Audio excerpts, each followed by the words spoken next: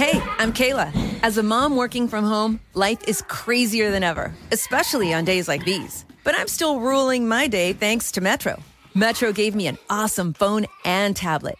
Now my son can get his homework done on the tablet without needing to borrow my laptop. Plus, with Metro, Amazon Prime is included, so I can access great deals and discounts on school essentials and get them delivered in no time with unlimited free shipping. All while keeping an eye on my son to make sure he finishes his online practice tests before he starts watching his favorite Amazon originals. Right now, get a new phone and tablet on us when you switch to Metro, the #1 brand in prepaid. Plus, enjoy high-speed data on both devices with one Amazon Prime membership included for just $75 a month. Metro by T-Mobile. Rule your day. I'm Kayla, and that's how I rule my day with Metro. With new lines of service after rebate redemption plus sales tax and activation fee. Offer valid for new Amazon Prime members on select rate plans. Amazon Prime has a $12.99 a month cost. Restrictions apply.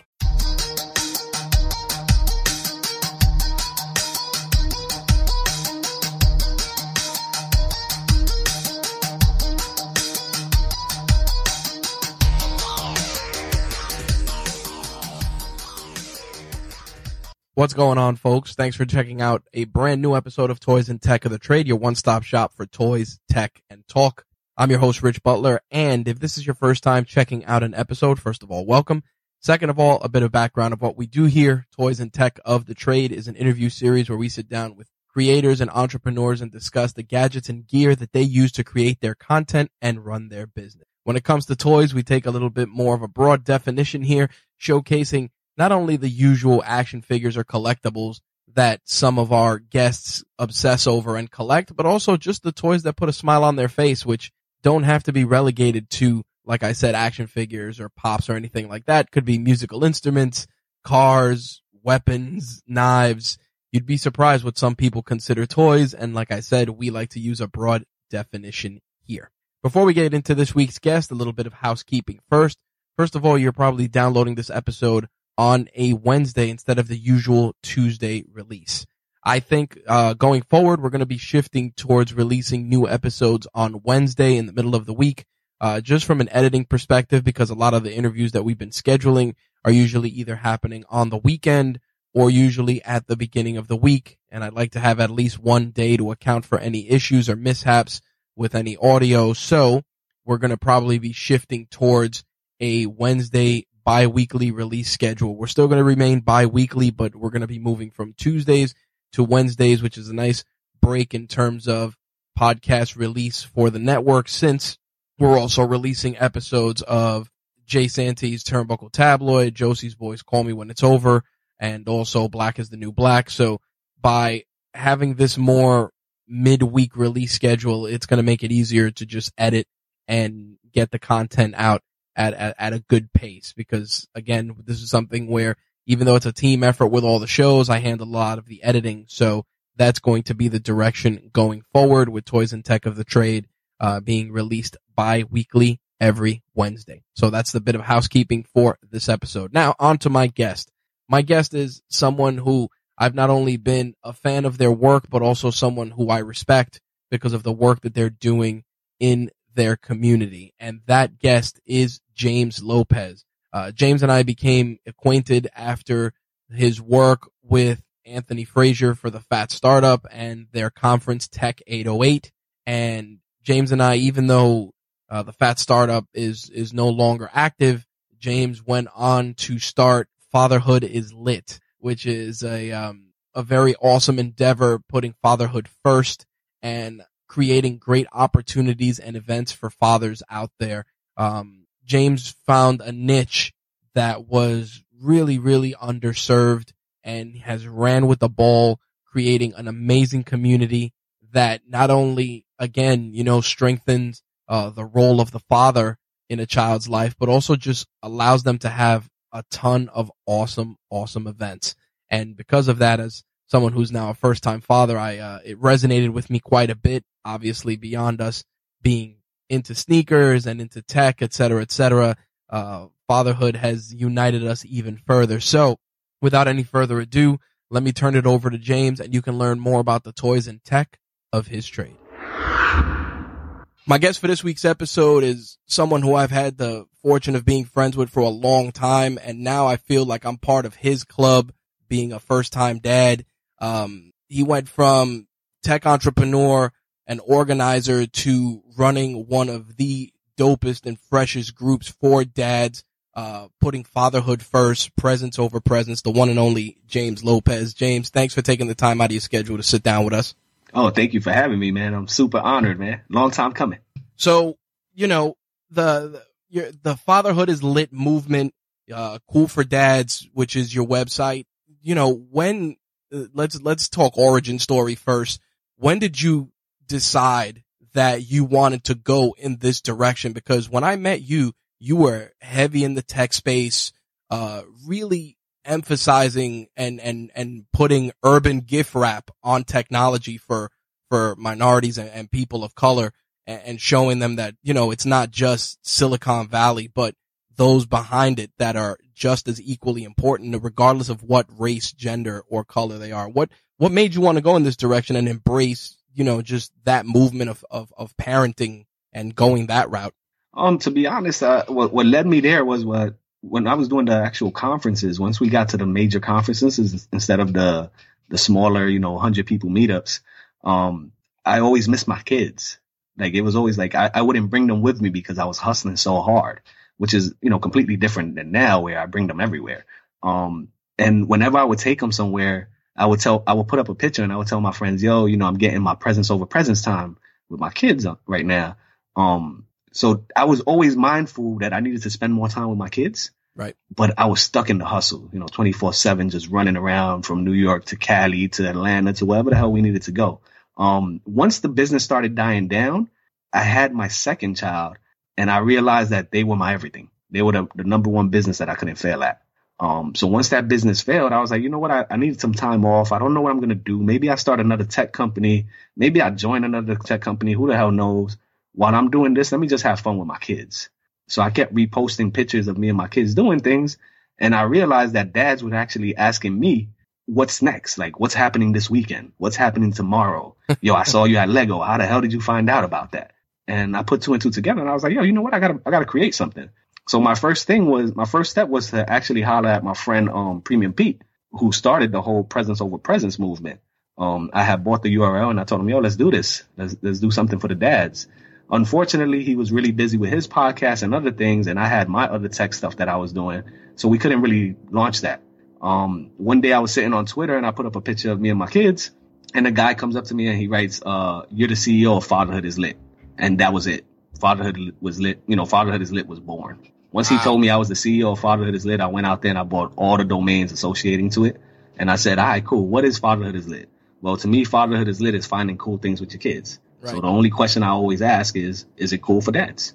That's where I got the site from. So Cool for Dads is the site.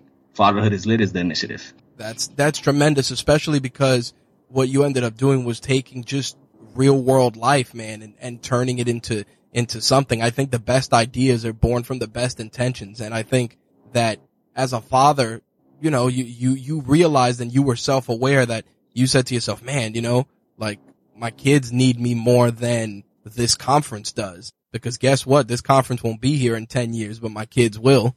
Yeah, that's exactly it. That was exactly it. Like, I remember sitting down. I don't know if you came to this talk with Ben Horowitz that we had.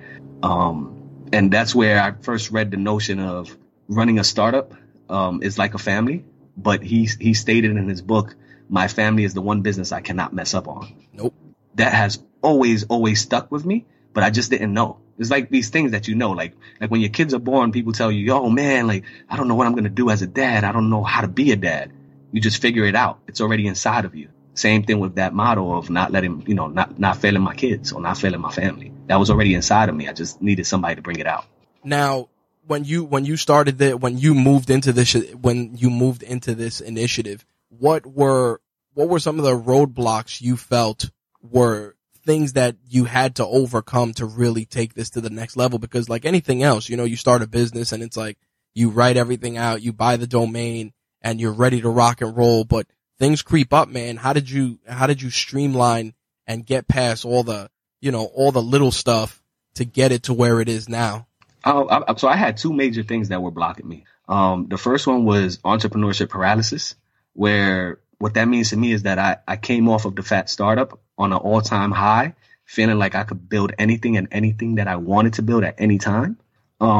Because of that, it took me a longer time to actually launch Fatherhood is Lit, because I kept telling myself, yo, tomorrow I'll do this. Yo, tomorrow I'll do this. You know what? I'll wait till next week. Wow. So I just kept putting it off. That was the first thing. Second thing that I had was that as a dad, I was looking at other dads and I was saying, all of these dads online are putting pictures of their kids, you know, like selfies with like t-shirts saying dad life is the best life, but they're not actually adding value. What value can I add when I look at these dads and I look at them and I say, I don't really consume fatherhood content? What can you teach me? Right. So that was something that I had to really overcome, where I was looking at it and I was saying, yo, I'm not a pro. Like, I'm not the man when it comes to fatherhood. What exactly am I going to teach? Am I a fraud? You know what I mean? And what I realized was that I didn't need to actually know what I was doing. All I had to do was document what I was doing. And that was enough for some people to get inspired and to also learn from. So those are my really two biggest roadblocks. And it took me a while, man. I would say probably like 6 months, almost a whole year to fully believe in myself. Well, when you switched from, you know, tech entrepreneur, you know, when you shut off that switch and, you know, you became dad entrepreneur, you know, I'm just using that as the word for this. You know, how did you relay that to like your support system? You know, because as a family man, you know, you come home and you go, yeah, I'm just gonna do this. You know, you know, I've met your missus. You know, she's super supportive, super 100. But you know, how does that conversation play out? Oh man, you know, with her it was really easy, since she you know, she supported me since I quit my job. 5 years into my job, you know, I had a really good career in tech. And when I decided to quit, I told her, I was like, yo, I'm not happy. And she was like, all right, do what you got to do. Figure it out. She was the easy one. The kids were also easy because I promised them that, yo, I'm going to take you to these dope ass events. Y'all going to be the stars of the show. We going to kill it. Kids are always easy. Everybody else that was down with my support system, I kind of like threw to the wayside. Okay. The reason I did that was because when I folded the fat startup, my support system disappeared. Wow. It felt like I wasn't cool anymore. I didn't have access to Gary Vaynerchuk. I didn't have access to RZA. Not the way that my friends wanted it. Not the way that I didn't think that they wanted from me. Right? Where I thought they just wanted me to be successful and happy. Most of my friends just wanted the connects that I had or the plugs. I couldn't give them that. So now they weren't contacting me saying, yo, when's your next event? Or, yo, can you put me in contact with Rich? I heard he got a dope podcast. Put me in contact. I couldn't do that no more. So my support system disappeared. Wow. My real support system became my wife, my kids, and as corny as it sounds, God, man. It was just me. Yep. At the end of the day, that's all you had. But you know, you came out of it. And I think, you know, the toughest part is exactly that. Like having that moment of clarity where you're like, well, damn, everybody that was here from day one isn't here anymore. It's a painful realization. I think that once you did that, did it fire you up? Did you get mad? And you're like, oh, well, all right. Yeah. You guys aren't here anymore. I'm gonna show y'all something. Dude, I was tight. I was tight as hell. I looked at them and I said, yo, y'all all losers. Like in my head, you know what I mean? I'm looking at them and I'm like, yo, y'all all losers. Started deleting phone numbers on my iPhone, started blocking people, started taking them off of social networks, anything that I could do to not have contact with them. I didn't care if they knew that I unfollowed them or blocked their numbers. It was all a mental game for myself because I love hard, right? So even the people that do me dirty, I still look out for. Yep. So the best way for me to not look out for them is to almost not have them exist. Yep. It's the people pleaser mentality. I'm guilty of it too. So now if I'm looking for Joe Blow on my phone because I just want to see how he's doing, guess what? I'm not finding him because I don't know his phone number. There you go. Oh, I'm looking for him on social. I don't remember his handle. Done. Now I'm not searching for them. Now I'm not killing my own forward movement. Makes sense. And that helped a lot, and it lit a fire under me. But you know, a note to the listeners: sometimes that fire could actually burn you too. Yep. Where I was so heated after the fat startup that it still took me a whole year to believe in myself to launch something. I kept gassing myself, saying, "Yo, I could do this. I could do this. Matter of fact, I'm gonna do this to show off to this person, or I'm gonna show that person that I don't need them." Still took me a whole year to get that confidence. So don't let it burn yourself. You know what I mean? Now, one thing, especially now that I've become a father, I've noticed, I kind of feel that a lot of people approach fatherhood, quote unquote, as a job. And I've seen that a lot lately. I've seen a lot of messaging. Like I saw, a friend of mine was like, yeah, man, I'm watching the kids because my wife had to go to a class, and I'm listening to him say this, and I'm like, but they're your kids. Like, you're not a babysitter. You know what I mean? And I feel like that message has become something that's still out there in a lot of ways. And it's one of the things that I applaud you and the group for, is that you don't view fatherhood as a job. Oh, it's not a duty, man. Right. And that's what kills me, because that messaging is something that's become, I'll hear somebody in a mutual friendship, and they'll be like, yeah, my husband doesn't change my kids' diapers. And I listen to this and I say to my wife, I'm like, but you created that bad habit. That's on you. You know what I mean? Like, you create your own problems. Yeah. Or this person's complaining he has to babysit the kids while I gotta go do X. I'm like, but you married him. You know what I mean? Like, it's crazy to me. And it's one thing I've always applauded about your message, that you go out there and you say, listen, we have to be present because this is a life we made. It's not a job. It's not a babysitter. You know what I mean? Like, it's crazy. Think of all the jobs you had in your life. Yep. Right? Which job was as meaningful as this? And which job did you have the flexibility as much as fatherhood? Yep. Like, there's no job that can compare to that. If there's no job that can compare to that, it's not a job. Yep. And that's something that I preach to people, where I tell people, the other day I put a picture of my kids and I playing at a place called Museum, and we're dressed up as spies. And my tagline was, people call this a duty. I call it having fun with my kids. That's it. Like, there's a big difference there. And I think once we get off of that mind state where we think like being a father is considered daddy duties, we'll be fine. Like, we don't got to change our lives. Like, we made them, we raised them, right? Gone are the days when it was just the mom staying at home taking care of the kids while the dads worked. Yep. Look at me. I left a high paying job, to start a business and raise my child at the same time while my wife was a teacher. She was the breadwinner. Listen, it took me a while to get over that. No, and you know what the thing is, even for me, and I've been with the same company for years, and then they folded up their physical location, so I started working remotely from home. And initially, before my daughter was born, I'm sitting in the house by myself for 8 hours, so I'm going a little crazy. Yeah. And now, as a parent, like I go, my daughter will wake up at noon, I'll bring her downstairs, and I get to have lunch with her every day. My wife laughs because I'm like, listen, I got to give her oatmeal with fruit every morning. And she's like, oh, well, if we don't have we're out of oatmeal, just give her rice cereal. I'm like, nope. What did I do yesterday? Bought oatmeal. She's like, you're insane. I'm like, nope, this is our routine. We have breakfast every morning. Oatmeal is breakfast with some fruit. That's how it works. And, little things like that. And it's funny because, she's from an old school Italian family, and they'll be like, her older relatives will be like, how's he doing with the baby? Is he okay being home with her every day? And blah, and they're like, and she's like, yeah, why wouldn't he be? Yeah, he's fine. He's going to adapt. And it's crazy you even mentioned habits. Yep. Because that's something that you look at and you say, she needed the oatmeal, right? Like, This is her habit. But in actuality, you needed it too. Yep. Because it was your way of setting the stage for the day with your daughter. Exactly. Where it's like, I'm accustomed to doing these things with her. I want her to be comfortable. Yep. So you didn't change, like, people look at fatherhood and they say, man, fatherhood changed me so much. Like, now I can't do all of these things. How about all the things you can do? Oh, I hate the handcuffing syndrome. When people become parents, like, it's funny. I went to see Avengers last Friday at 2 a.m. And my wife was telling people like, oh, my husband's crazy. He's going to go see the movie and blah, blah, blah. And people are like, you're letting him do that? And she's like, what are you talking about?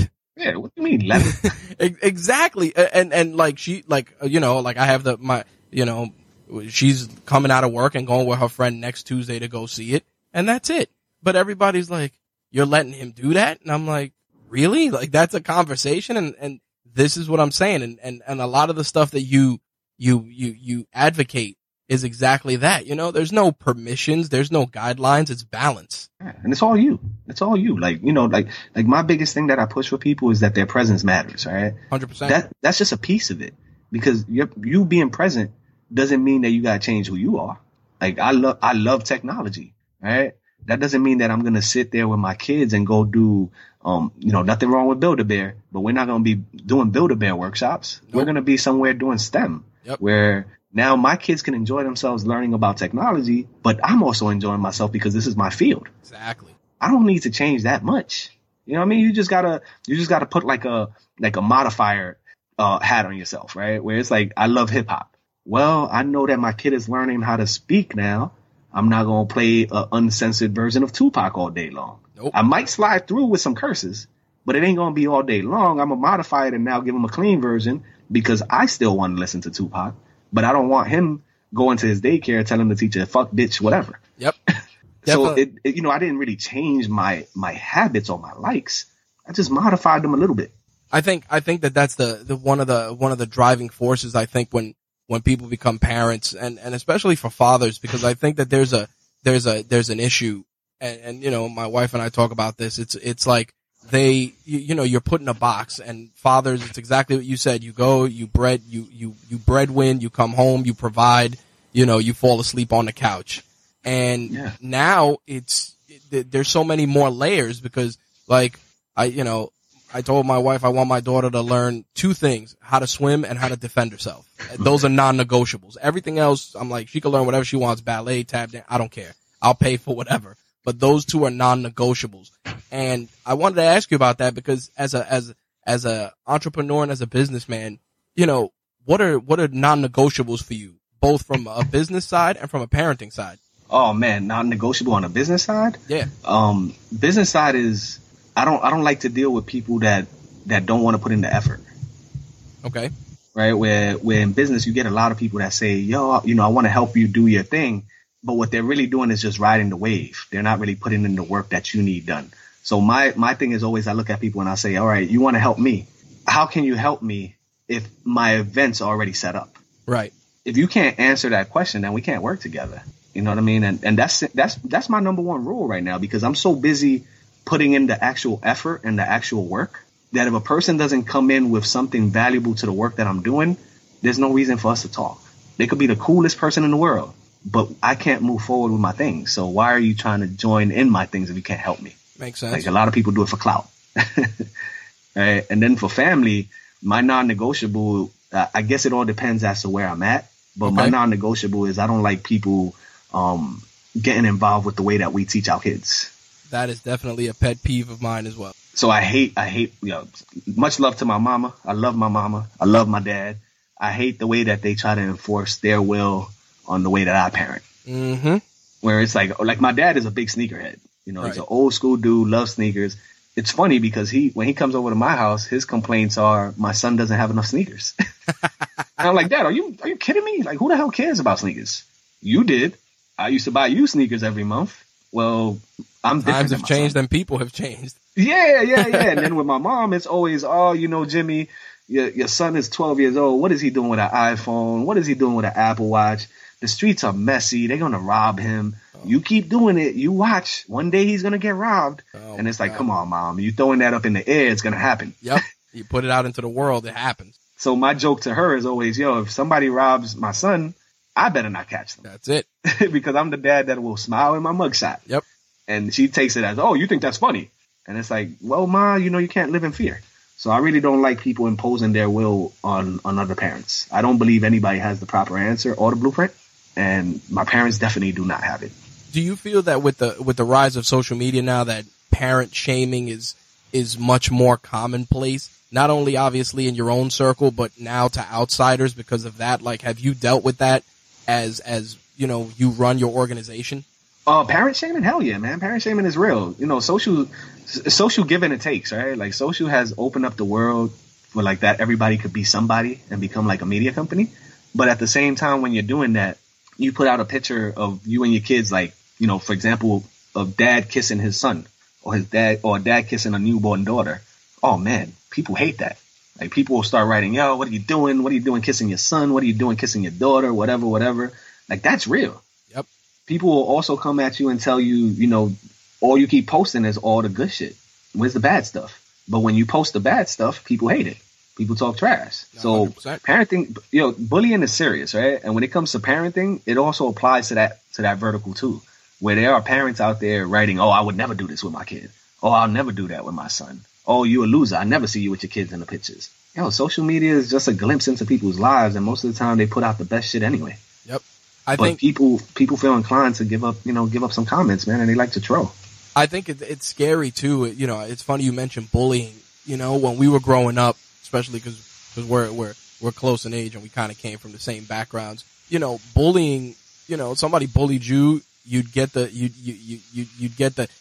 balls and you'd shoot the 5, and that was it. Now, when I read that a 10-year-old child is hanging himself in a closet, man, it breaks my heart, because I'm like, yo, have we really come to this?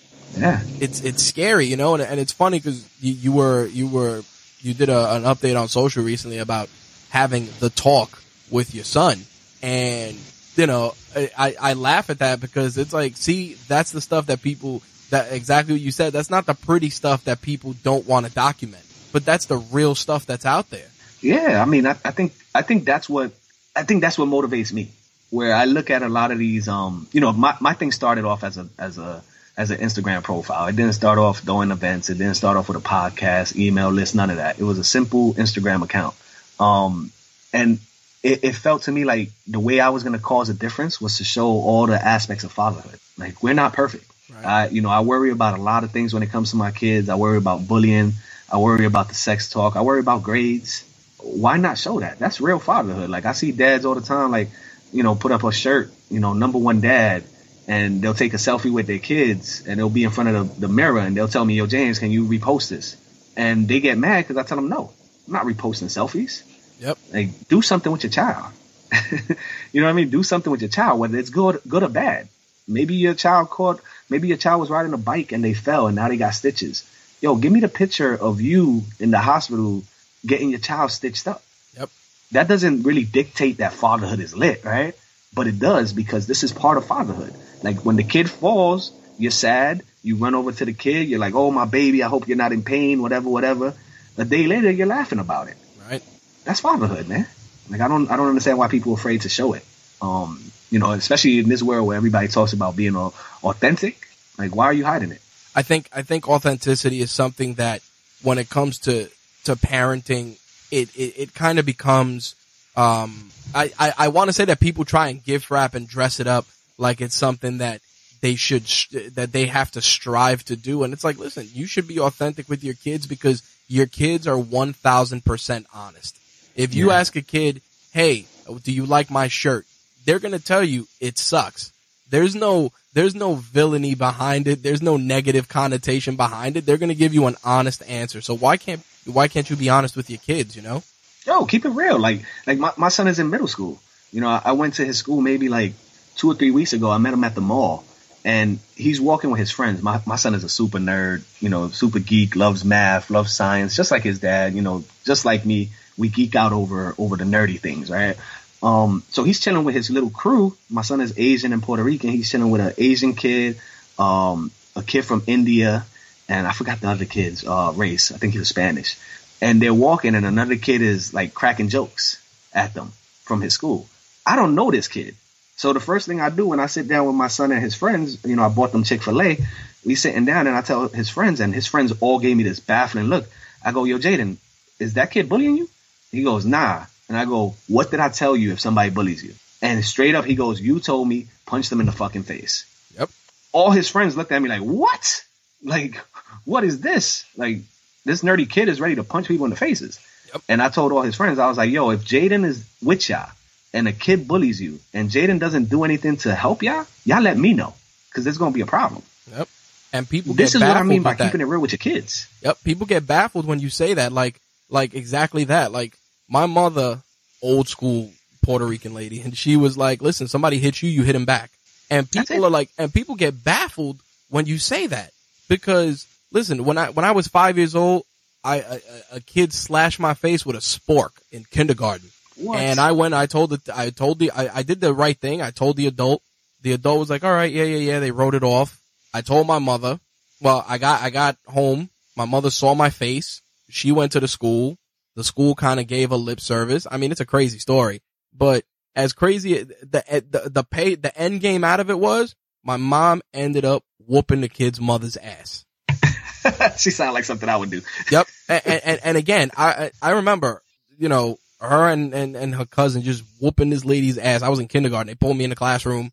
You know, I ended up having to go to another school, but it was just crazy. And you know, my mother was like, yo, that could have been his eye. And you know, I thought of what you said about I'd smile in my mugshot. And it was funny because obviously, you know, cops came. This was, you know, 1985 in the Bronx.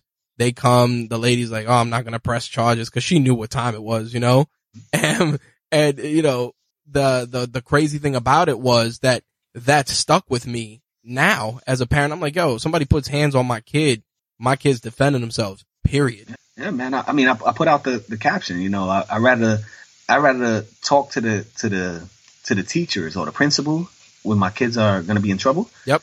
Than to speak at the morgue. That's right? Like 100%. Here in Staten Island, like that's, you know, you hear about kids throwing themselves off the train all the time, or standing in front of the train, or killing themselves. You know, these are kids that sometimes have no way things out that we don't have. Yep. But they still fall victim to being bullied.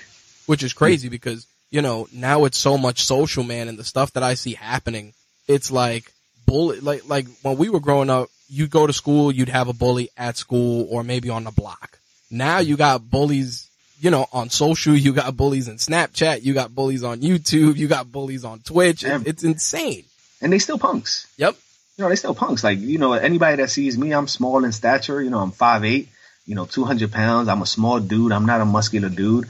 I look super young. I look like I'm 14, even though I'm 39. They'll look at me and be like, no way you used to fight these bullies off. That's all I did. Like, I grew up in the South Bronx. Yep. Like I had to. My dad had me in new sneakers every month. So when kids came up to me and told me, yo, what size are you? There was no, we knew what the I'm a deal size was. 8. It's a punch right to your nose. I know what you're doing. Yep. And that's just the way I was raised. And, you know, I was a straight A student. Same thing with my son. Like, he's a straight A student. He doesn't have to deal with the hood. We got him in a white picket fence area. Yep. The dude is in a good school, like as close to a private school as you could get. Y'all better not mess with my son, because if he don't come after you, I'm coming after your parent. Yep. It's just the way it is. And I'm down with that. Like, I'm all for it, man. You know, I'm the type of dude that it hurts to say, but I'm the type of dude that when my son holds the door for somebody and they don't say thank you, I'm the one screaming, yo, thank you. Yep. Say you're welcome. Yep. Like, that's just me. You know what I mean? And I think this world gotten a little soft, man. I think that's a big part of it, but I also feel that the messages are so mixed because people are consuming so much. Yeah. Meaning that, you know, if, you know, Kim Kardashian has her daughter in this mini dress, you know, 5 moms want to do the same thing. But, you know, the kid takes her mom's high heels and takes a photo with them. And those are the same mothers like, how are you going to let your daughter do that? I think that the problem is that there's information overload, especially with parents, because like you said, you got your in-laws or older generational folks telling you how to raise your kids. You got the internet telling you how to raise your kids. It's like, just raise them on your own. Yeah. I mean, it's too many people worried about what others say and what they show. Yep. You know, like I get text messages or DMs from people telling me, yo, you had another event? Like, what's up with school? Like, your kids cannot be doing good in school. And it's like, my man, you don't even know me. There you go. You don't know me. Like, if my kids weren't doing well in school or doing the things that they had to do, we wouldn't be here. We wouldn't be at this event. Or some of them would and some of them wouldn't, because, hey, your grades aren't where they got to be. You're not going. Yeah. Like, it's not difficult. My whole point with that was, why are you worried about it? You know what I mean? Like, it's almost like in the hood, we have this saying, don't check people's pockets. Yep. Right? Same thing with parenting. Don't check people's parenting. You're not the one parenting. So don't check it. Now, if I do something really, really stupid, then come up to me, let me know. Or if you got to call the authorities, cool. Chances of things like that happening are slim to none with us. Yep. And I think it's the same for most dads. Like, dads ain't out there looking to hurt their kids or teach them the wrong things. But don't check us either.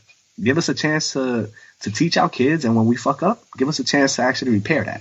Well, you know, it was funny. You put up a clip, and I think your youngest accidentally hit your oldest. And you it wasn't an accident, bro. No. But the funny thing was, you put, and that's where it was leading me to. You put that up and you said that, and you're like, I should have checked them, but I gotta laugh. And you said, you know, I'm not perfect, mess up sometimes, but it was it was such a well articulated, simple thing that spoke volumes to me, because it's like, hey, don't do that. But you gotta laugh, you know, because it's like, you can't be disciplinarian 24/7 either, you know? Yeah, like, yo, he caught you, ha ha ha, you know, but don't do that again. Should follow that. Also, you gotta look at situations like that and you gotta say, this is a teaching moment for all of us. Yep. Right? Because that was my littlest one. My youngest one is only 2. Yep. You know what I mean? He swung on my 6-year-old. Yep. My 6-year-old swings on my 12-year-old. There you go. So the main lesson for my 6-year-old was, yo, don't turn your back no more. You know, little man is wild. Yep. He has a weapon. Do not turn your face, because the same thing you do to your older brother, he's going to do to you. So it was one of those situations where I could have messed up my little one and been, maybe spanked his hand and told him, don't do that anymore. But the real lesson had came to the middle child, which is, yo, stop sleeping. Where we come from, we don't sleep. Well, this brings me to something, and I want to definitely use this to kind of bring things into perspective. Where do you stand as a father with that? Like you just said, you hit your kid on the hand. Where do you stand with that in general? Because there's always a big conflict about discipline. Like when the father makes his son wear the sandwich board because he was a bully and makes him walk to school and, X, Y, and Z, and everybody's like, oh, you shouldn't do that or blah, blah, blah. How do you, let's talk discipline as parents. And I want to put that out there, just not only for you to answer it, but just in general. What's your viewpoint on how to approach discipline? So I came from a family that my dad never touched me. My mama, on the other hand, she would try. And whenever she would try to get me, I would run to my dad and my dad would cover me. He would hide me and tell her, yo, don't hit him. Like, that's not going to work. He never believed in the spank. Right. I'm different. Once again, I'm not perfect. I'm different. I look at my kids, my oldest child, I barely ever had to spank him or scold him. My middle child, that dude is a beast. He needed a spanking every now and then. Now, where I set the limit is 2 things. I will never hit him like I'm hitting another man because I don't want to hurt them, right? And it comes to a point when, especially if you have boys, once they're like 2, 3 years old, you can't hit them hard enough. Nope. They don't feel that shit. Nope, that don't work. Like, they'll cry because they're embarrassed, but they don't feel that shit. I'm not marking my kid. I'm not breaking my kid's nose. Nope. So that's dead. Second thing that I will not do with the disciplining is I will not embarrass my kids. I am not the type. I remember seeing a video of a dad that was mad at his kid. I don't know what he did. Maybe he bullied. Maybe he forgot his homework. I don't know what it was. And he gave him a fucked up haircut. Wow. And sent them to school with a real messed up haircut. And all the kids were mocking him and joking around and putting him on social and all that. That's a no-no. Because what you wanted to do, which was discipline your child, you did it. But you embarrassed them for life because that now exists on the internet. Now this is on the internet for life, and it leads to bigger problems with bullying. Yep. Now imagine that same dad cuts that kid's hair, he goes to school, and now a bully picks on him, and now the dad comes, beats up the other dad, and he goes to jail. Who started that whole sequence? That's right. It wasn't the kid's fault. It was your fault. You wanted to embarrass your kid, and you succeeded. You embarrassed them. Now somebody's picking on them. Now you're going to revert and go protect them? Doesn't work like that. So those are my 2 things. If you got to spank them, spank them. Just don't spank them like if you're spanking another dude, because they don't feel it. And if you hit them hard enough, the repercussions are going to come right back to you. And I don't mean by jail time. I don't mean by police. You're going to feel like shit. Yep. Imagine you smack your kid and you see a handprint on his butt. After a while, you're going to look at yourself and you're going to say, damn, I'm a dick. Why did I do that? Like, it wasn't that serious. You know what I mean? So those are my 2 things with discipline. Do what you got to do. Don't embarrass them. And never hit them harder than you would hit the next person. Don't try to fight them. This is not a war. No, it's definitely not. So then how do you tackle it then when you have to address discipline? Let's say with your oldest. How do you handle it with your oldest if you had to address something from a disciplinary standpoint? Oh, I hurt him. And I don't hurt him physically. All right. My kid is 12 years old. He's in that stage where it's show off stage. Yep. He has an Apple Watch. He has an iPhone. He loves Wi-Fi. He loves Fortnite. Guess what? Get on my nerves. All that shit is gone. Yep. There's nothing more embarrassing. We talked about not embarrassing your child. Right. This is embarrassing. So you got to bend your rules a little bit, right? Because when he goes to school, all his friends are looking at him and saying, yo, what happened to your watch? My son is going to tell him, yo, my dad took it. I hope he tells him the truth, which is my dad took it. He's going to be embarrassed, but it works. I cut off Wi-Fi. I cut off the phone. It's crazy. One time I took away his phone and he came to me and my wife and he goes, Oh man, I got in trouble. All you guys ever do is take away my phone. I was like, oh word, that didn't really hurt you. Give me a watch. For some reason, the watch hurt him more than the phone. Oh yeah, I'm sure. For a whole week, he's like, Dad, I do really good in school. I messed up this one day with you. Can I have my watch back? Dude, you can't use your watch unless you have your phone. Yep. I still don't get it, but that hurt him. So my way of disciplining him is taking away the things he loves. Same thing with my other kids. Well, my second kid, the 6-year-old, same thing. Take off Wi-Fi. Don't let him watch Netflix. Yo, threaten him. We're not going to Disney this year. Oh, forget about it. Those crocodile tears really come down. And then the little one, man, I don't even hit him no more. What I do is, like, if he's in front of me, I wrap my legs around him and I just hold him there for like minutes. Yep. He gets so mad because he can't get out. Gotta do it. That does it way more than smacking him, because when I smack him, you better believe he'll cry for like a minute or two and then he'll go right back to doing it. Yep. Well, what am I going to do then? Pull him by the ear? I'm not doing that shit. Man, it's funny you mentioned pulling by the ear. I remember the old squeeze the back of the earlobe. When the parents talk to you with the clenched teeth, don't make me have to take you outside. Yeah, I brought you into this life, I'll take you out. And I wanted to have that conversation with you because I felt that that's something that causes a lot of discord amongst parents. It's that how do I approach discipline? And then going back to what you said, everybody has their take on it, and everybody's take, oh, you shouldn't do this, you shouldn't do that. And, my way is the best way. And it's like, at the end of the day, as long as the message is conveyed, you're doing the right thing. But like you just said, the embarrassment of it, especially in the era of the internet, it just sticks. Like that kid that's wearing the sandwich board. It's like, guess what? If I look up bullied kid with sandwich board on Google, guess what? That kid's photo is there. Yeah. And it sucks, man. Cause you're going to look back at it and you're going to say, what was I thinking? Well, the other thing too is part of the blame also the fact that the parent is going out there and promoting it on social media and putting it on Facebook? That makes you question his motives. Gotcha. Like, were the motives to teach your child something, or were the motives to show people that you were about that life and teaching your child something? Like, I have a feeling that a lot of people that do those embarrassing things online and document them, I have a feeling that they do them for the likes and the views. The acknowledgement. Like, I have a feeling that somebody there, one of their friends, is writing back to them, yo, that's the way you do it, dogs. And they're looking at it and saying, that's right, I'm the man. Yeah, like I saw a YouTube video of the guy, I think he smashed like the kid's Xbox, and obviously it's on YouTube, it went viral, and it's just him taking the Xbox outside, and he put it on like a chopping block outside and chopped it, and the kid's like screaming. And I'm like, who wins in this scenario? Because if you bought it for him, now you gotta buy him another one. When the fire dies down, like, who wins here? And that's what I'm saying. Like, what did you do it for? For the likes? Yep. Like, did you do it for online? Because to me, that's what it seems like. It doesn't seem like you did it to discipline them. Because, once again, when I take away my son's Apple Watch or his phone or whatever, or shut off the Wi-Fi, we're not throwing that on YouTube. We're not throwing it online. That's an internal thing. You know what I mean? That's you got on my nerves. Now I'm going to get on your nerves. You know what I mean? I don't, when I discipline my kids, you won't see it, because that's for us. Makes sense. That's for us. That's for us. That's the privacy of the home. I think a lot of people want to show off that they're good dads by disciplining their kids online. There's better ways to do that.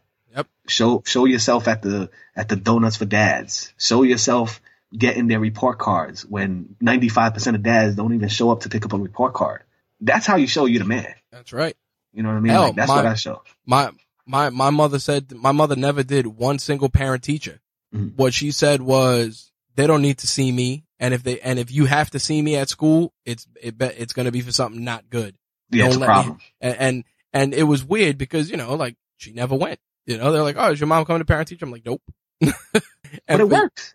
And that's how. And it's strange, because like I was telling you before we started recording, like my sisters, they go to special needs programs for adults. So, they kind of get report cards, but it's a little different. And they'll be like, oh, are you going to come in? I'm like, why? I'm like, we can have a phone conference and accomplish the same thing. You don't need to see my face. Yeah. No. I believe in that too, because my wife's a teacher. Right. So since she's a teacher, when it's parent teacher night, she can't be there because she has to take care of her students. Right. So I'm there. The only reason I go is because, I love to ask questions. Right. So I'm in there asking them questions, but I also like to know who the hell is around my kids. Right. Yep, 100%. Besides that, I believe what your mom said. Like, I remember one time they called my house for my middle child. He didn't have his uniform pants. His school changed the policy for uniform pants, and my son loves to wear sweatpants. So he was wearing his blue sweats without the name of the school. The principal called my house. Mind you, my son is, one of the top performers at the school. Oh, right? Man. So she called my house, and my wife spoke to her, and I hear my wife screaming, and I'm like, my wife isn't like that. What the hell's going on? Come to find out, the principal called my wife and told her, hey, Jaden Lopez, he might get detention if he doesn't wear his pants. My wife's a teacher, UFT member. She looked at the rules. She broke it down to the teacher and told him, the first thing she told him was, first of all, this is not in your rule book, so you shouldn't be calling me for this. Second of all, why is our first encounter a negative one when my son has been in your school for 2 years and is one of your top students? Why didn't you call me for something good, but you want to call me for something bad? Like, it just doesn't make sense. That's crazy. And that's the same way I feel about report cards, where it's like, yo, don't give me that great progress report once or twice a year. Maybe there's a better way to communicate that. Like, I don't need to do that. Like, sometimes I don't feel like I want to go to the report cards, but I go because I need to show my face, right? Right. But I also believe that, yeah, if we need to go to see your teachers, then something might be wrong. Right. Because when I go with my son, every teacher gives us 5 minutes. I hear the same shit over and over again for 3 or 4 minutes. Great. Yo, your son is a model student. Next year, we want him to take Regents classes. We suggest that he goes to a specialized school. I don't need to hear that from 10 teachers. Yep. You know what I mean? So it all depends. But that story when my wife told the principal, don't call me again for negative things.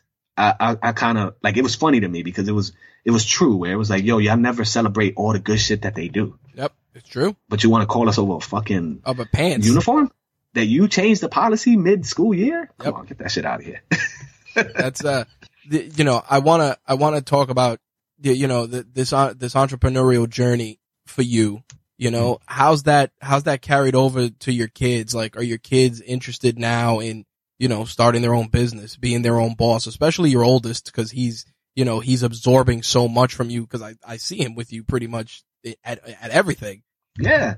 I mean, that's a beautiful and much needed question, and something that I love to answer, because coming from entrepreneurship, my dad told me, don't chase that. He told me when I came out of school, I worked really hard, gave you a foundation, go to college, go make yourself your 75 to 100 grand. Yep. You live in New York City. Checking off the boxes. Yep. Checking off all the boxes, right? Go do that. When I quit my job, he was the one that I was most fearful of telling. And it was funny when I told him, Dad, I quit my job. He was like, oh, good. I knew you would do that. I knew you were going to chase your dream somehow. So It was kind of like weird, right? But now with my son, I love it because he's part of the company. Like, at first he used to just come with me. Now when we host events, I grab the mic and I make him say something, where it's like, yo, Jaden, you are the co-CEO of Cool for Dads. That's fantastic. You have to do these certain things. So now he's looking for a photographer. He's looking for a video guy. He's making sure that I have my ads up. He's making sure that the events actually suit his friends. Wow. Like, he's trying, and all he always tells me is, Dad, we're going to make it. So it's kind of dope to sit there with him, and he gets to see it from the beginning, where it's the hardest, and hopefully he sees a brighter future with it. I think that's kind of dope. Like, I think for fathers, the best way to teach your kid anything is for you to do it yourself, right? To lead by example. Once you have that, once you're leading by example, include them. I don't lose anything by including him in my business. On paper, I'm the CEO. I'm the sole founder. That's it. In my world, he's the co-CEO. That's it. He's working. Same thing with the rest of my kids. I put all 3 of them in front of me. Like, we did an event with Home Depot in the school, and I saw the parents, and they all looked nervous. They didn't speak English, mostly Spanish dads. I brought my son up there, and I switched it to Spanish. I can't speak Spanish really good, but I'm sitting there with my son, and I'm telling all of them, this is my son. He's my co-founder. Like, whatever you're doing outside of school, make sure that you do it with your kids. And the dads caught on to that, because I led by example, which is, I'm not just saying he's helping me. He's giving you the paint. He's the one telling you how to build this. He's telling you, are you okay? Well, I just saw you hammer your finger. Do you need medical attention? You know what I mean? Like, I think by me doing this and including him, whether he's doing videos for me, whether he's doing a picture, it's awesome, bro. Like, he's learning way more than I learned. Like, my thing was, growing up as a youngster, was hustling. Yep. I learned from the corner boys. That's it. He doesn't have that. He doesn't need that. He got his dad teaching him about stocks. I got him teaching about housing. Like, whenever we go pick up a rent roll from somebody, guess who deposits it? I don't deposit it. My son does. That's right. Now he knows the value. It's like, oh, Dad, we got X amount of dollars. I'm going to put it in the bank. Can I take out X amount of dollars for me? Hell no. I saw when the video the photo when you were talking about sending them to do the ATM and to learn the ATM. Yeah. And, again, another thing that, again, I don't message you a bunch of times to big you up, but it resonates with me because one of the foundations that we lack now is all those basics. Like when we were in school, think about it. We didn't learn how to fill out a W-2. Hell no. We still don't know how to fill that shit out. Exactly. We didn't learn how to do that. We didn't learn how to set up a bank account, how to balance a checkbook. We didn't learn any of that. We don't, home ec is a lost concept. Nobody knows how to cook. Yeah. And it's crazy because all those fundamentals are things that, we can leverage to teach our kids. Like my mom taught me how to cook and my brother how to sew. Mm-hmm. That's how it worked. Cause, I'm all thumbs and a bowl in the china shop. She's like, yeah, you can. But you can cook. And that's just what it was, and it's funny cause she's like, I'm going to teach you how to cook so you don't got to wait on no woman to cook for you. And I was like, well, all right. But it's great because when I saw that and I saw you sending your son to the ATM, I said, he gets it. He knows what time it is. And again, it's a generational thing. Like we're kind of covering the same fabric. So, it's like they don't teach him that. Like right now, your kid's taking advanced Regents classes, doing all this stuff. But if you tell this kid, your son fill out this job application, he's going to be like, Dad, what do I put here? Yo, the W-2 right now will confuse the heck out of him, man. Yep. And he's getting into that age where he could do like summer youth employment. I think I started when I was 14. Yeah. I think it's like 14, 15. Yep.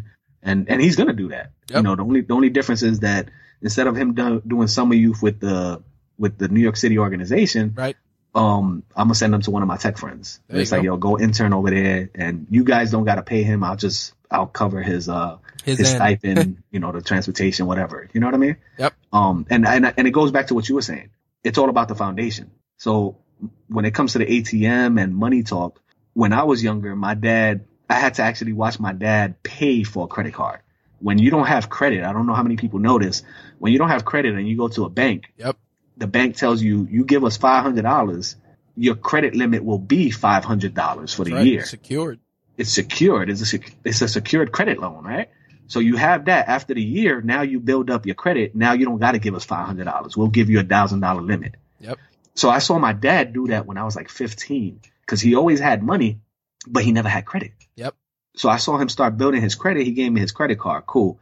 I went to school. I started learning about stocks. This is when Microsoft first came out, Nike, all of that. I told my dad, yo, Dad, $500, buy us some Microsoft stocks, please. This is going to be a company. I love computers. This is going to be great. This is when Windows 95 was out.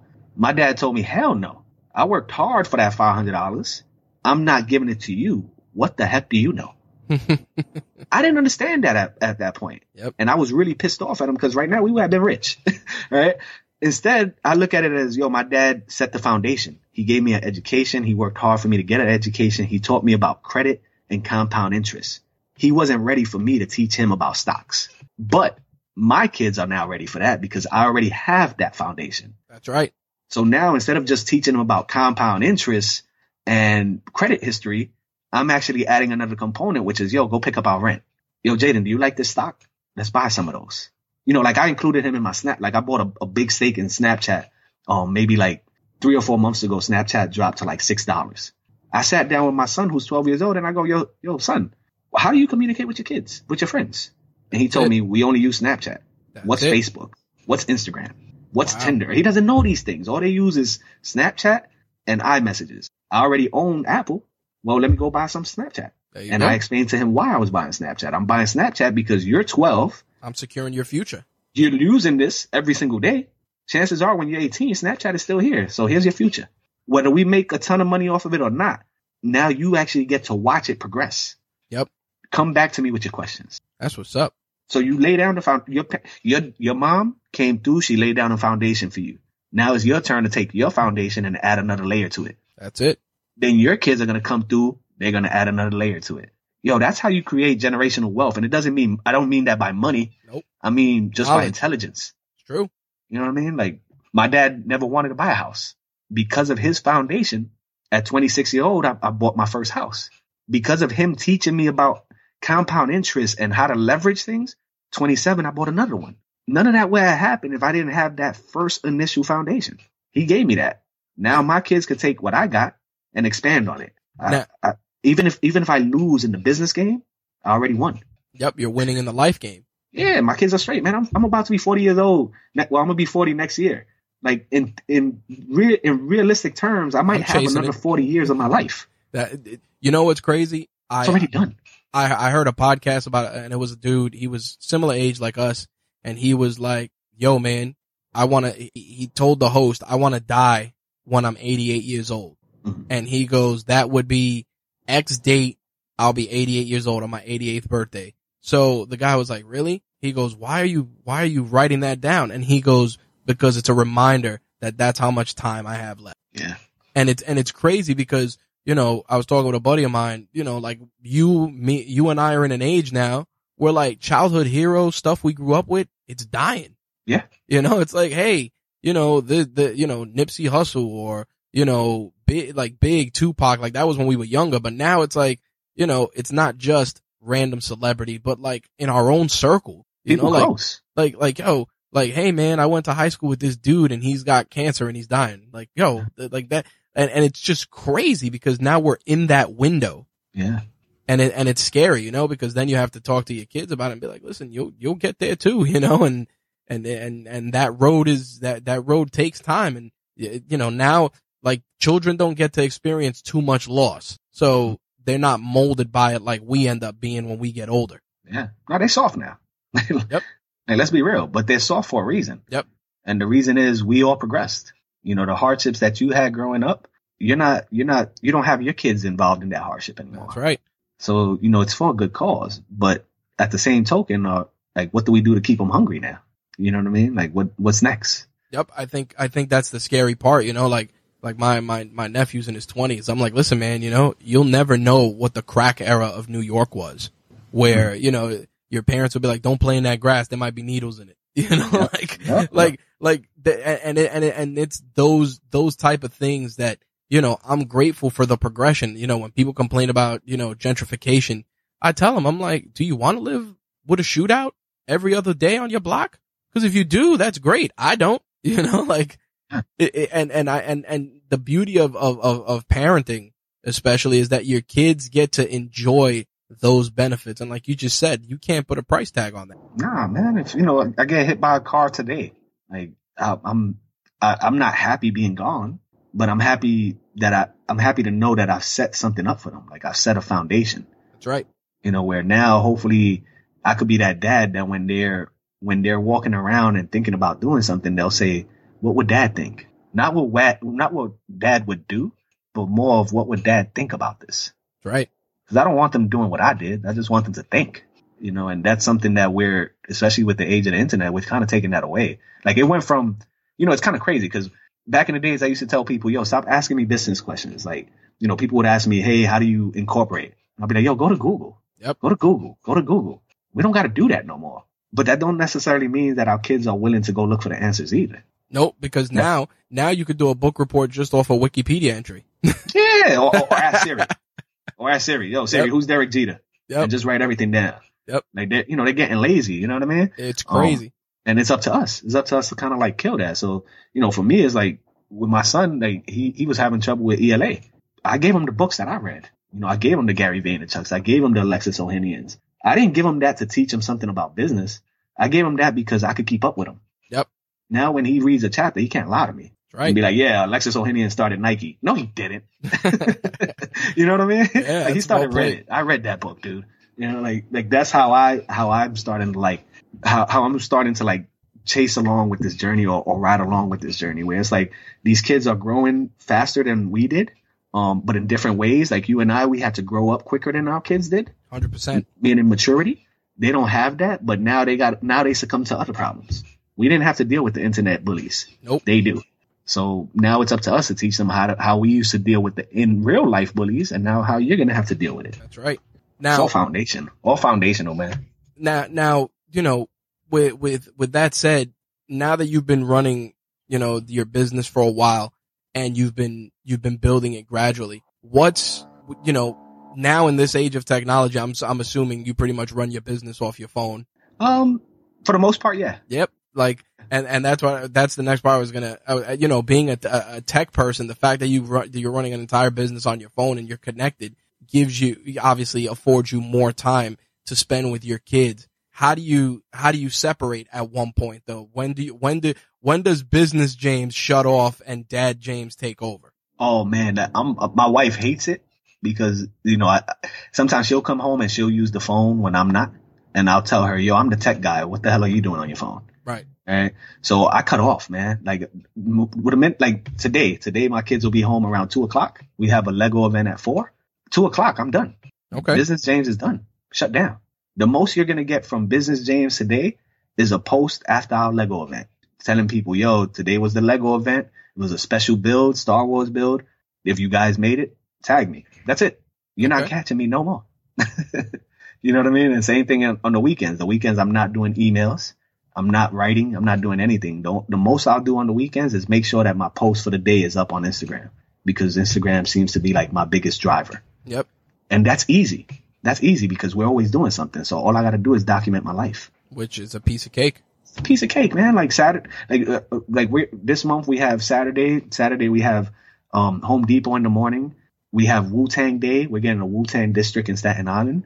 And then we're getting Star Wars Day in Barnes & Noble. That's 3 pieces of content that I'm going to put up that I didn't have to force because I'm already going to be there. Gotcha. I'm going to be at all 3 events representing for dads with dads. That's easy. Business James, that's the easy part. That takes up maybe 10 minutes of my whole day to post those 3 pictures. So once my kids are home, it's over, man. You ain't catching me. You ain't catching me unless we have something in the calendar. Nice. And all the content that you're building, you're writing all the blog posts and you have your contributors and you're structuring that out. So do you basically pre-plan like right now, it's May 3rd. Do you wake up and go, okay, for May we're doing this, and this, and this, and it's already structured out? When it comes to the content side, yeah. Nah. On the content side, it's whatever comes to me. Like for this weekend, we'll do Home Depot and Lego Star Wars, Star Wars Day. So I'll probably write a piece of content on Star Wars Day. Okay. Simply because we're doing 2 events with it. Gotcha. But usually it's whatever come up. Like one day we went to Philly, we went for vacation and we went to eat Philly cheesesteaks. And I remember buying one, and I remember my son, my middle child, telling me, I want one too. And it was like a reminder of equal rights, where it was like we bought one for his brother, he wants one too, and we forgot to get him one. So next thing you know, I'm writing a content about equal rights in kids because we forget. You look at your older, like when you got multiple kids, you look at your older one and you say, all right, I'm gonna buy him a pair of sneakers. My middle one doesn't care about that. Yep. Next thing you know, your middle child's telling you, yo, me too. Like, what's up? Where's my kicks? You can't buy him something and not buy me something. I'm so glad you said that, because growing up, we had the rationale in my house was my mother was like, yo, if I can't buy for one, I'm buying for none. Yeah, I agree. And to hear you say that's a tough thing to juggle. And I'm glad that, you're self-aware with that, man. It's a fight. It's a fight. Like once again, my oldest son, Brainiac, we're paying for his tutoring he could take a specialized exam, right? He has to take it next year. That specialized exam, the tutoring, is about $2,000. So when my middle child is having trouble with the ELA, first thing I look at my wife and I tell her, yo, if we're going to invest $2,000 into my son's future for him to go to a specialized school where he could go to a public school, we better have $2,000 for my middle one to get some Kumon training. That's how I justify it. If we can't provide for my middle child, my older one ain't getting it either. Now, on the subject of money and monetization, how many challenges have you faced, especially, when you're trying to present this to brands? Have you had an easy road, a hard road, or a mixture of the? A mixture of the two. Some brands, luckily for me, when I'll hit them up, I'll tell them, hey, I want to do work for you guys. This is, X amount of dollars it's going to cost us or whatever. They just get it. And they say, yo, we never get dads to do this for us. Let's do it. Nice. Then I get other brands that they'll tell me, who cares about dads? Wow. Like, can you really get dads here? Like I did Double Dare. Double Dare, when I hit them up and I told them, hey, I need tickets for me and maybe 5 other dads. I need VIP tickets. The lady actually wrote to me, we never get daddy bloggers. Yep. I don't like to be called a blogger. It's scary. That day I was. Yep. Because she gave me 5 tickets for dads, and we created dope memories. We all were on the show. But then I'll get like a group that you look at and you say, they're just like me. They're my color, right? My nationality. Yep. They're going to get it. And then when I talk to them, they don't get it. Wow. And like, they'll straight up tell me, you know, who needs more dads here, or dads ain't going to come to this event. We prefer mamas. Another thing that I'm finding is that when you do dad, initiatives, I would say more than like 75% of them are actually ran by women. Really? So that could be beneficial, and it could also be bad for me, because sometimes I'll go up to a place and they'll tell me, once again, we don't get women to do this. I mean, we don't get men to do this. It's always women. But then other times they'll be like, nah, you're not a woman. I actually prefer her because we know they could do it. So you get gender bias. I get gender bias, man. Really? Like dude, I've had women come to my event and call me a straight up asshole because I don't let them in. Are you serious? Yeah, because to certain people, there's no division between fatherhood and motherhood. Right. But we know that there is this stigma there. So sometimes 100%. You'll get, like, I'll get like 2 months ago, I had a Chinese lady run up into our event cursing up a storm. There's kids here, and she's cursing up a storm because she couldn't get in. And I had to tell her, I was like, you know, this is for fathers only. And she was like, that's wrong. Like, that's unfair to women. And it was like, yo, but nobody ever caters to dads. Nope. Let us do us. And then you'll get other women that'll be like, yo, James, you doing this for dads? Yo, how do I contribute? You need money to do this? I just want my husband to go. That's you know pretty what I mean? cool. So it all depends. It's sometimes they get it, sometimes they don't. It's all a hustle and a grind. Like right now, when I'm looking for people to podcast with, like I don't want to launch my podcast until I have about 5 or 6 interviews. Yep. I got 2 now. I have specific people in mind because I want to do something special for the first set of them. I still get those responses of, yo, who the hell cares? Like, dads don't need to hear this shit. That's insane. So it's still a stigma there, man. So, you know, doing business in this world isn't easy. Making money in it, it's a lot harder. No, and those type of situations, you know, do you share those with your kids, or yeah, how do they look at that? Because now you know, it's like, hey, we could have done this cool thing, but we can't because this company doesn't want. How do you balance that? Because obviously there's a part of you that, you know, you want to be petty, you know what I mean? You want to be mad and be like, these cornball, but then you also want to, like you were saying before, teach a lesson. You can't be petty. So the main thing I tell my kids is they don't owe me shit. That's it. Straight up. They don't owe me anything. I know what I'm doing.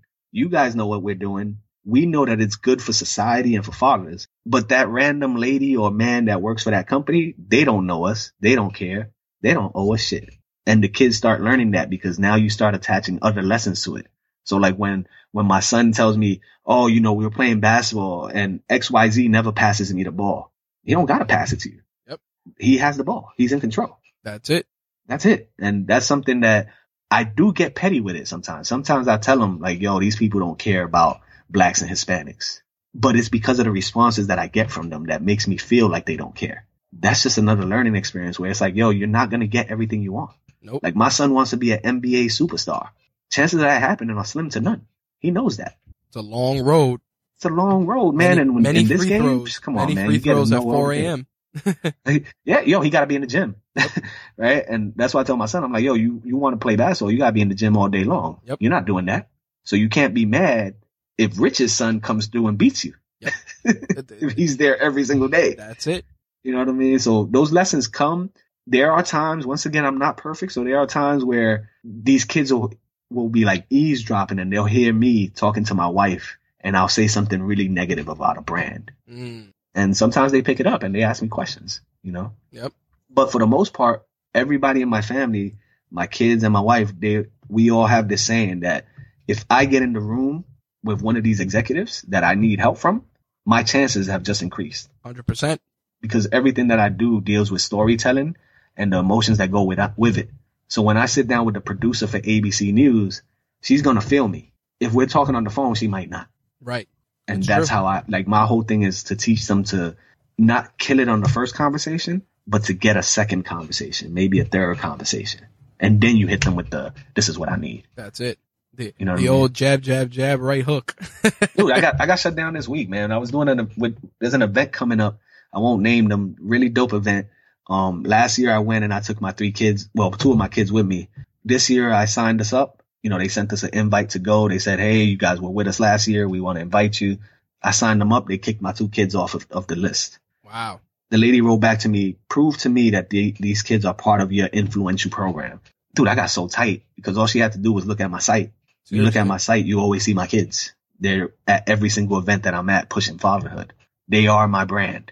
I had to go back and forth with her, maybe 3 or 4 emails for like 2 or 3 days, to the point that she said, yo, your efforts are admirable, but I can't let them in.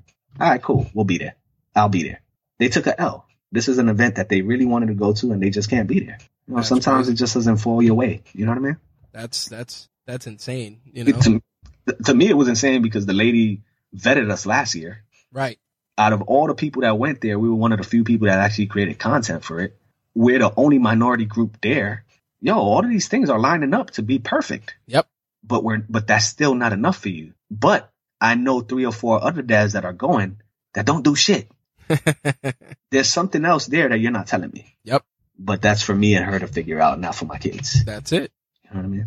There you go. All right. We're gonna switch gears and jump into the hot seat, which is our series of just rapid fire questions off the cuff. Some are gonna be some fun ones, some business ones, and we'll take it from there. We'll do reach one, teach one, and we'll wrap things up. Let's do it. All right. So obviously you run your business off your phone. What phone are you using? Oh man, I got an iPhone 8S. I got 2. Well, I mean, not an iPhone 8S. I got 2 iPhone 8s, plus sizes. What do you like about them and what do you dislike? Man, I love my phones, man. The only thing I dislike about them is the price point. Yep. But I love it. Like I wish there was a way for me to use a headphone and a charger at the same time. That'd be kind of dope. You gotta buy a dongle for that, actually. So look at that. Apple's taking out money with the dongles. Yep. You have to actually have one you plugs in and then you could run the cable through and plug in a headphone. Look at that. Because they just forcing Bluetooth. That's why. Yeah. Everything they push into Bluetooth. So that's, but I love my phone, man. I'm straight up iPhone head, had an Android, never going back. Wow. Yeah. And you also, you run Mac and you use the Mac ecosystem too, right? Yeah. So for everything else, I use my Mac. I have a MacBook Pro. I got an iMac machine. We got tons of iPads.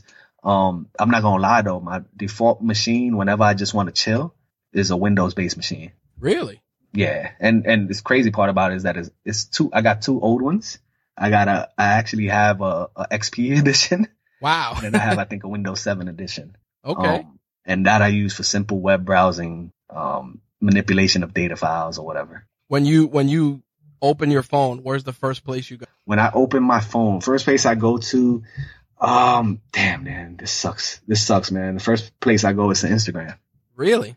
Yeah. It's, the beauty of what we do is that dads are very prideful and scary individuals. They won't comment under your picture, but your DMs will be on fire. Yep. I've DM'd you. I know.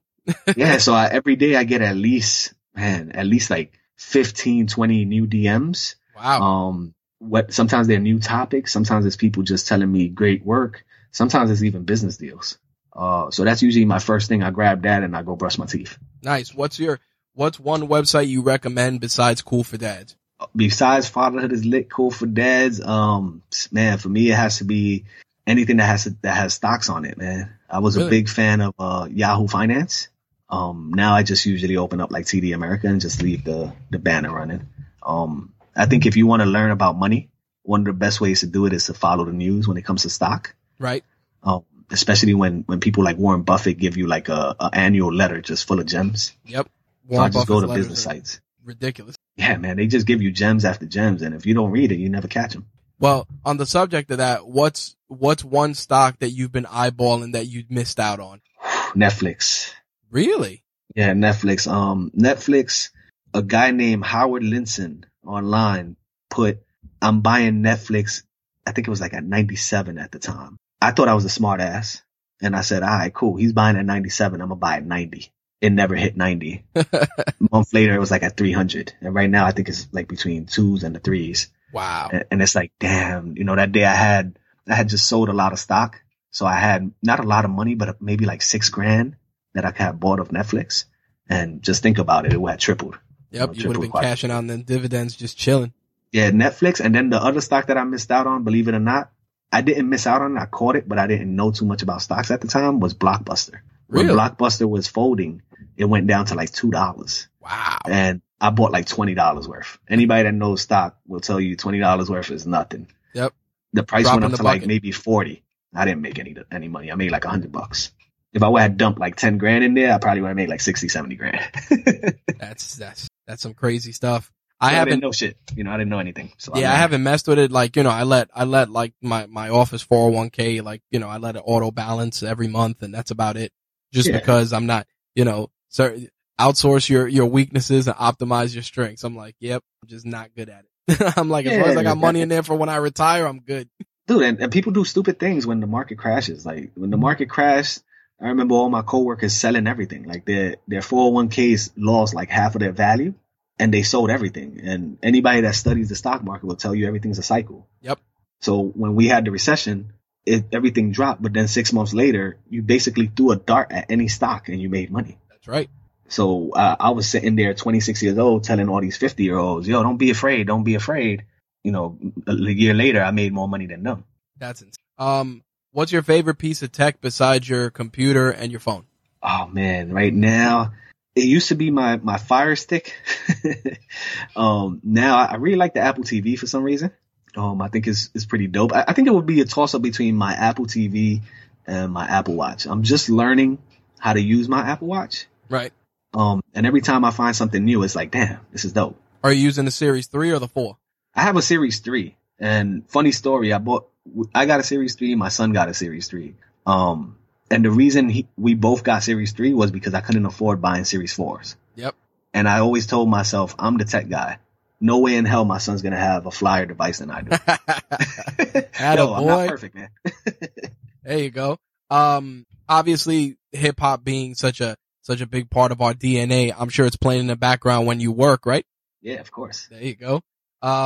What's one hip hop artist that's always in your rotation when you're working? That's always in the soundtrack. Wow. That's a real good one, man. To me, it's always Jay-Z. I've always been a big, Jay-Z fan. I think a lot of his music is super motivating. And a lot of his stories are things that I've dealt with in one form or another. So when I need to get like real hyped up, it's Jay. And I start off with 22 Twos. Nice. All right. Now, you know, everybody always has a blast with this question. What's something you purchased recently that's less than $100 that's made your life either easier or more enjoyable? Oh man. Every week I do that. And every week it's gas. There you go. Every week is gas for me, man, because, you know, I have a big truck and I need to go to all these events. Gotcha. So every week I fill it up, about $90 worth of gas, $80 worth of gas. And that one investment, that 1 week will give me memories for life. There you go. I think that's probably my biggest investment every week that I love. That's the most unique answer I've ever heard. And a damn practical one though. Dude, without transportation, I can't do none of the things I do. There you go. And I will not be riding the ferry every single day. Hell no, that ferry ride is not for everybody. Nah, not for me. So obviously we talked about the tech side. Got to talk about toys. What's one toy that your kids couldn't live without? So for my middle child is Legos. Okay. For my older child, I'm gonna say it's his devices. I'm gonna treat iPhones and Apple Watches as toys right. too. Yeah, no, absolutely. Yeah, that's their toys. And then my youngest one is anything that my other ones got. Really? So if they're playing with Legos, he wants Legos. They're playing with a device, he wants an iPad. He's at that Me Too stage. So he just grabs everything that they got. What was your favorite toy growing up? Man, I don't know if you remember these, but they used to have like these wrestlers that you could like stretch out. Yep. Yeah, So the rubber wrestlers, the LJN wrestlers that they come with the big blue ring. Yeah. So those were my favorites. Like I used to have a Hulk Hogan one that we used to stretch from one window to the door. Those and toy soldiers. Nice. Like the little green soldiers. Yep, in the bag. That used to come in the bag. Man, I used to have thousands of those. Nice. Do you collect or try and reinforce for your kids that, especially now that toys have such a value, do you try and tell them like, hey, save these on the side, they'll be worth something, or you just let them open them? So I let them open it. If I see a toy that I think is going to be valuable, then we usually try to keep them mint. But usually my kids get to them. They don't even like Pokemon cards and all of that. We spent tons of money on that. They just played with them, drew on them, everything. Oh man. I treat materialistic things, even things that are collectibles. I don't treat them as everything. Like I used to love my sneakers and I used to always treat them really well. Yep. Now I got maybe 100, 200 pair of sneakers, most of them brand new that I barely touch. Well, So it was a waste. It's funny because I had to throw in a sneaker question in there. Favorite pair of sneakers you own? Oh man, to me, I got two of them, man. And one of them is the original pennies in blue. The like it was like electric blue sort of. Yep. Those and then the Iverson questions, the original questions, Nice. which I still have. Now, with that said, what's a shoe that's on your radar that you missed out on that you wish you would have? I still want those foam posits, the green ones. I forgot what they were called. They were Paranormans. Yep, the Paranormans. Yep. Yeah, that's a one pair that I had a pair. I gave them up. I sold them. I think it was for like $500 or something like that. Yep. And after I sold them, I was so tight. Yeah, they're worth so much on StockX. I was like, oh man, to me, it's not even the value. It was just, I needed them for my collection. Yep. Like they were so hot, man. And, unfortunately I took the money. Sometimes you got to do that, man. I went and I've been trying to, I tried getting some money off the sneaker game. I went and bought a pair of Drake Jordan 8s and I was like, oh, I'm going to sell these and make a killing. I didn't sell them until like a few weeks ago and I only made like $20 on them. I'm like, yeah, I ain't doing no more. It happens, man. Like you never know what the market is going to dictate, man. Absolutely. What's a company that people should look out for besides your own? Besides, Cool for Dads, man, I wish I could say Time Hop. I loved what Time Hop was doing, but so many people are copying them. Right. I would say, that's tough. I would say Cheddar, man. I would say Cheddar is a news company. Yep. Financial company. I think what John has done with Cheddar is incredible. I think they recently just sold. Yes, they did. Yeah, I think the way that they changed the game was pretty dope. And one thing that I really liked about Cheddar was that a long time ago, Fred Wilson, who's a famous VC, wrote to John that Cheddar was the stupidest name he ever heard. Oh my God. That it was basically like a shot. Like you guys aren't going to survive because you got a stupid name. Oh my God. It's like, who's laughing now?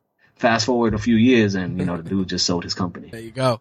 So I like the story behind it.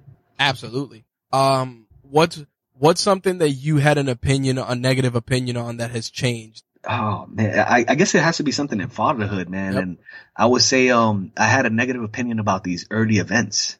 Like one thing that I get a lot of heat from people is when I partner with a company and their event starts at 9:00 in the morning on a Saturday. Right. I used to hate that, man. I used to say, nah, there's no way I'm waking up. Now it's like my kid's already up. Right. If we don't do something, the day's a wash and they're going to harass me all day long anyway. So now I actually appreciate those 9, 10 a.m. Events because then I can knock them out real early, come back home. Usually they fall out for a nap and I can do my thing. If you could have dinner with somebody alive or dead, who would it be and what would you talk about? Man, Warren Buffett. Warren Buffett to me is still the GOAT. It's not about the money. I like the way he values companies, the way that he looks at companies and he says, this is the price tag that you got for it, but here's the real value of it, the intrinsic value. I love that he stands by his morals and he says, I'm gonna buy this stock. I believe in this stock. I don't give a fuck what y'all say. Nice. And usually he turns out to be right. Being the father of 3 sons, what's been the most consistent piece of equipment or company that's delivered when it comes to providing stuff for your kids? Meaning, was it a company like Play School? Was it Fisher Price? Like, who's consistently delivered positive experiences for your sons? Who will give the money to? Who will give the money to me, the one that provides the most diverse experience and the best experiences for my kids, physically at home would have to be Lego. Okay. Yeah, I think Lego, I never used to like Legos. I didn't grow up with Legos. I love them now because I get to see my kids actually get creative. Where one kid follows instructions, the other one tears the instructions up. And they both still build. That's crazy. Yeah, that's pretty eye-opening. I hate stepping on those things, though. No, man, there's nothing more painful than stepping on a Lego. Yo, any toy. Any toy, man. Where a year from now, where would you like to see Cools for Dads and Fatherhood is Lit? I would love to see us on a more national level. I won't say global level. I'll say more of a national level. I would love for companies like Nike or Sony or even Rock Nation, people that really focus on like the urban market. Right. I would love for them to throw events and say, yo, we need dads here. Call up James. Nice. That's what I would like. Right now I'm hustling for all of this and we get to do some really, really cool things. I would prefer to have a team of 5 or 6 people running these events and companies calling us. That's awesome. So in a quest to always bring people value, the last part of the show is reach one, teach one. We want to give our listeners a piece of actionable advice, and for you, actually, it's 2 different questions. What is a piece of advice you'd give a first-time father? First-time father, be there. Be there for everything. Meaning, the day that your wife or your mate, or if you want to just call her your baby moms, which is a horrible term, the day that they're going to give birth, be there. See the struggle. Like I looked at my wife when she was pregnant and I was like, man, this is a strong woman. I didn't know how strong she was until she squeezed my hand while giving birth. And I took all of that pain and I said, yo, if all I got to do is suffer for 5 minutes while she pushes, I'm good, because she's been suffering for the past 8-9 months carrying this kid. There you go. So when you're actually there, you appreciate it more. So that's my thing. Always, I won't give up all the paychecks for my kids to be at their events, but I will give up the majority of them. But if my kid is the real star of the show, you can't buy me away from that. There's no way. I won't miss it. And the second part is, for someone that's willing to take a chance to jumpstart their dream like you did, not once, but twice, what would you tell them? Oh, the simplest answer is always do it, right? But I'm going to tell you how to do it without killing yourself. Okay. And the way to do it, if you're like me and you're worried about financials, or even if you have a family, is save up at least a year's worth of income, meaning living expenses, whatever you actually spend in a month, whether that's rent, food, clothing, whatever. Save that for a whole year and then chase the dream. And another advice that I would tell people is that you don't necessarily have to be free of a real job to start your company, meaning you don't have to quit your job to do it. Right. Like test it out on the side, but actually put in the work. Like everybody says, like I was one of those people that said, yo, I cannot work on my business and have a full-time job because I will get distracted by my full-time job. I had to quit, but I only quit because I had the money saved up. I had a wife who was working on her career and I had a home. Gotcha. If those things weren't in place, I probably would have been doing it from my job, from my desk. That's so tremendous. It's almost like if you're not feeling like you're financially stable, which is you're never financially stable, right? Hell no. If you're not feeling it, do it part time, but actually put in the work. Don't say, I'm gonna put in 4 hours a day on my business and only give an hour a day, because then you'll never get that progress that you're looking for. Yep, you'll be lying to yourself and you'll be lying to your business. Yeah, so it's always, go chase that dream, but do it within reason. Like, yourself best. If you're a financial person, save some cash, because the honest truth is you won't know if you could run a business so you actually run it. And you could attest to this. We could go for years and not make $1. Yep. But the payment comes in other ways. That's 100% right. Experiences. Are you ready to give up the payment in dollars for the payment in happiness? That's right. A lot of people say they are. They're not. 100%. A lot of them are not ready. Last but not least, where can people find you, keep up with the Fatherhood is Lit movement and Cool for Dads? So we're Fatherhood is Lit everywhere, on Instagram, Twitter. Our biggest platform is Instagram. That's where it seems like people are really writing out for us. So I would use Fatherhood is Lit on all the platforms. You can email me directly at james@coolfordads. That's COOL, the number 4, dads.com. I'm accessible. You might not get a response from me the same hour, but you'll eventually get a response from me. Right. I think that's the best way. To be honest, if you want to communicate with me, is Instagram, man. I'm there all day long. There you go. All right, James, thank you for sharing the toys and tech of your trade and some great actionable advice on fatherhood. I really, really appreciate it. Man, thank you, man. I'm honored to be here, man, and I love what you're doing. Keep it up. You know how hard this is, man. We need people like you to stick around. Thanks a lot, brother. All right, that wraps up our interview with James Lopez from Fatherhood is Lit and coolfordads.com. We're going to have links to James' website and all his social media accounts in the show notes for this episode. So if you're a dad, you're looking for cool stuff to do, and you're in the New York area, definitely reach out to him. Let him know you heard him on this episode. I'm sure he would really, really appreciate it. All right, call to action time. First off, if you are checking out this show on iTunes, please take a moment and rate the show. We would really appreciate it. Helps us secure more guests by showing them that our listeners are engaged and are enjoying our content, or they're not. I mean, it is what it is. We can't always bring the heat all the time, but nonetheless, if you like what we do here, please take a moment and rate the show. We would really, really appreciate it. Now, social media, you can find us pretty much everywhere, but we engage most on Instagram and our Facebook group. And obviously, if you've been following the YouTube channel, you know that we've been engaging there quite a bit, especially in the aftermath of the Gary V video, which I addressed last episode. But nonetheless, a lot of great people came as a result of that video and got acquainted with our content. So we really, really appreciate all the feedback from all of those individuals. And as always, if you have anything else you'd like to add, feel free to reach out via those platforms, or you can email me, rich@rageworks.net, or podcast@rageworks.net, whichever you prefer. All right, guys. Thank you guys for lending me a little over 90 minutes of your time this week. We will see you in 2 weeks. Hopefully we will have a brand new Rode Rodecaster mixer, which we will be debuting for the episode. And we'll probably also have a product review as well. We may be doing some gift guides, probably at minimum one for grads, only because I haven't been able to do one for Mother's Day, and it would be a disservice to do one for Father's Day after leaving the moms out. So we'll see what happens in the coming weeks, but nonetheless, a brand new episode of Toys and Tech of the Trade is heading your way in 2 weeks, dropping on Wednesday. As I said at the start of the show, the schedule is now moving towards Wednesday bi-weekly releases. That's going to wrap things up for this week. Thank you guys for checking out this week's episode of Toys and Tech of the Trade, and we'll see you in 2 weeks. Peace.